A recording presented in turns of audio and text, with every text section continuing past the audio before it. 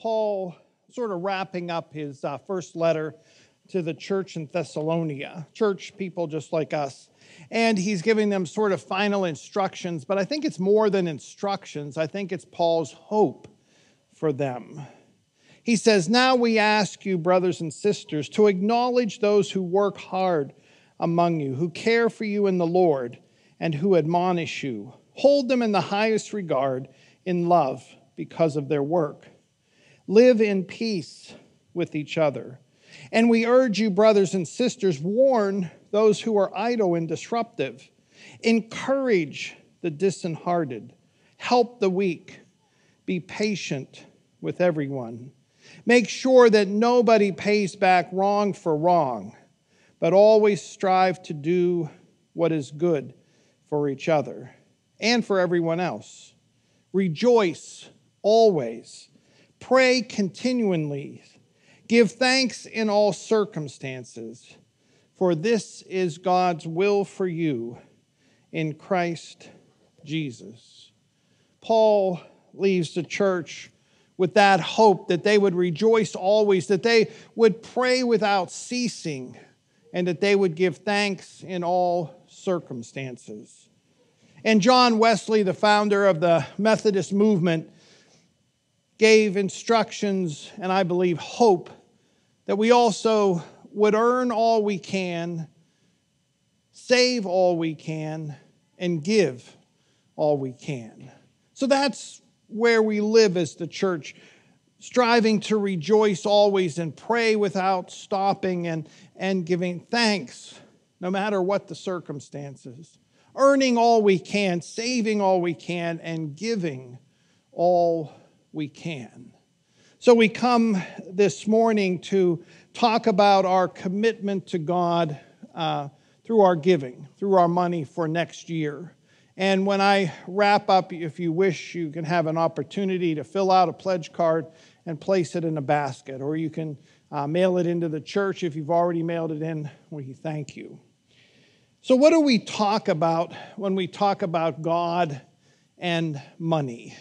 What we usually say is, well, all we've gotten is from God, so we should give God back a portion of that, a part of that.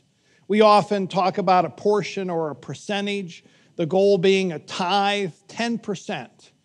And what does that mean? Is that before or after taxes, or net or gross? What does it mean? It's simple math. You know, if you make $50,000 in a year, that's giving about $100 a week. Simple math.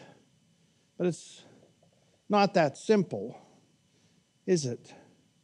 Because everything with money gets a little complicated, doesn't it? I mean, come on, as the church, we tend to only talk about this at one time of the year, like we're some kind of dysfunctional family. You know, don't talk about Aunt Mabel. Don't talk about money. It's hard. It's hard, isn't it? Because money seems to be everything. It's everything in our culture.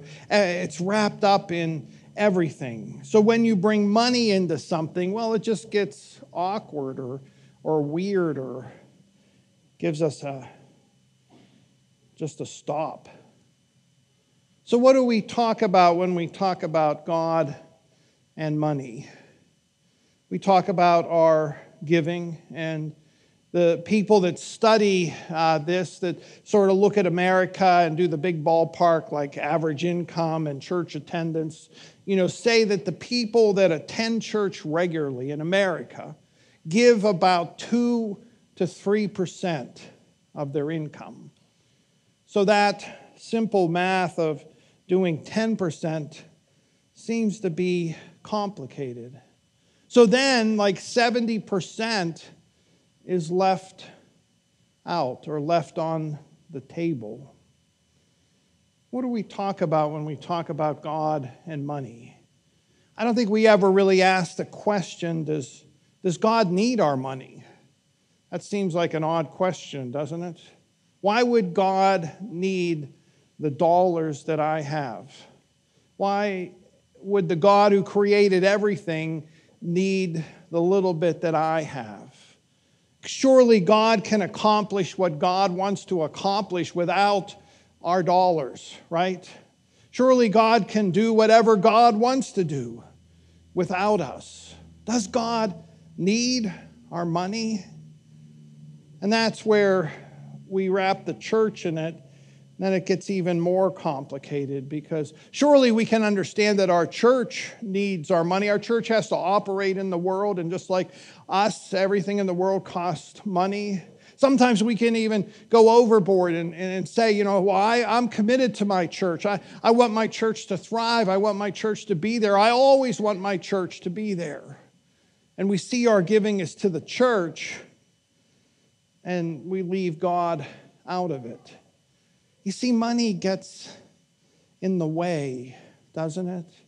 Think of your own relationships. You have great relationships with family or friends, but if you start to loan or borrow money, it can literally ruin those relationships. It's just a big thing. A big thing in our culture, in our world. I mean, Jesus went around talking about money all the time. He was talking about God, our relationship with God, praying to God, the kingdom of God. And he was also most of all the time talking about money. But sometimes I think in Jesus' day, in Jesus' time, money wasn't such a big thing.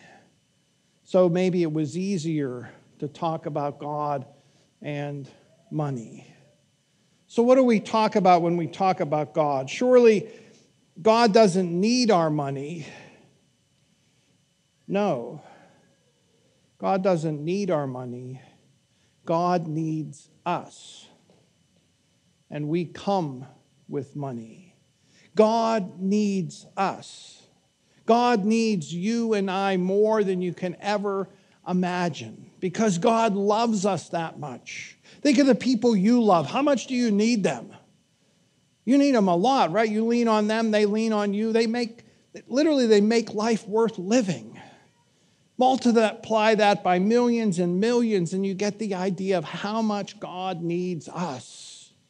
God needs us so much that he sent his son Jesus to come to make a way for us to come to him. Like God was sitting with some big empty warehouse and he wanted it filled.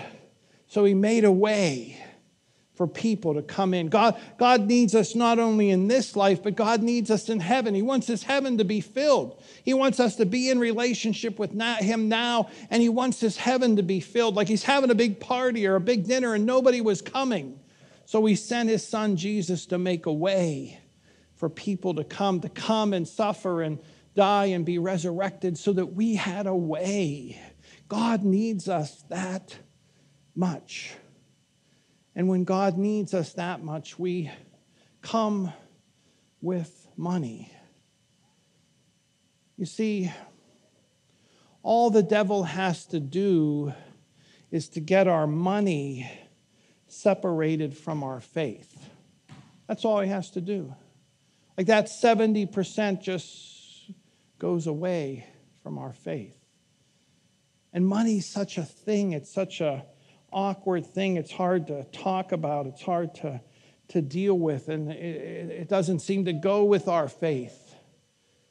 But when our money is separated from our faith, it has ripple effects everywhere. That the church is always striving short of money. Now, some people say, well, that's good. If the church is always striving for money, then it has to rely on God. In this fall, we have very exciting church meetings, and sometimes we're trying to pull, income and expenses together. And somebody always says, well, we have to rely on God. We have to have faith. God has taken care of this church for over 225 years, and God will always take care of this church. But when our money is separated from our faith, those ripples go out everywhere, you see. Some people only experience a church because of a fundraiser. bake sales and cookie sales and rummage sales and fish dinners and pork and sauerkraut dinner. They literally think, well, the church is some group of people that's always fundraising. Their first experience of the church is not God or the love God has through Jesus Christ. It's some kind of fundraiser.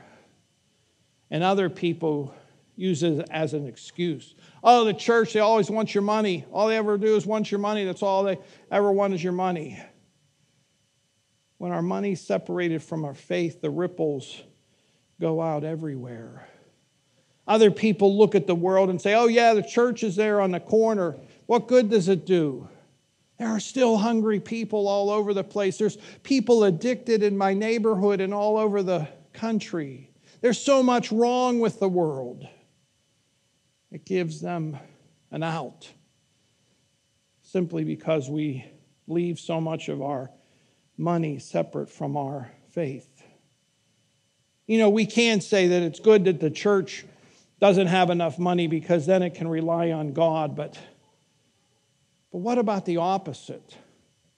Is the opposite true?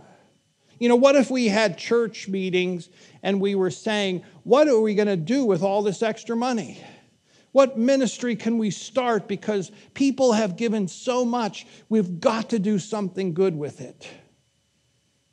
If that was the case, would we walk away from God? Would we suddenly run out of songs to praise God with simply because we had extra money?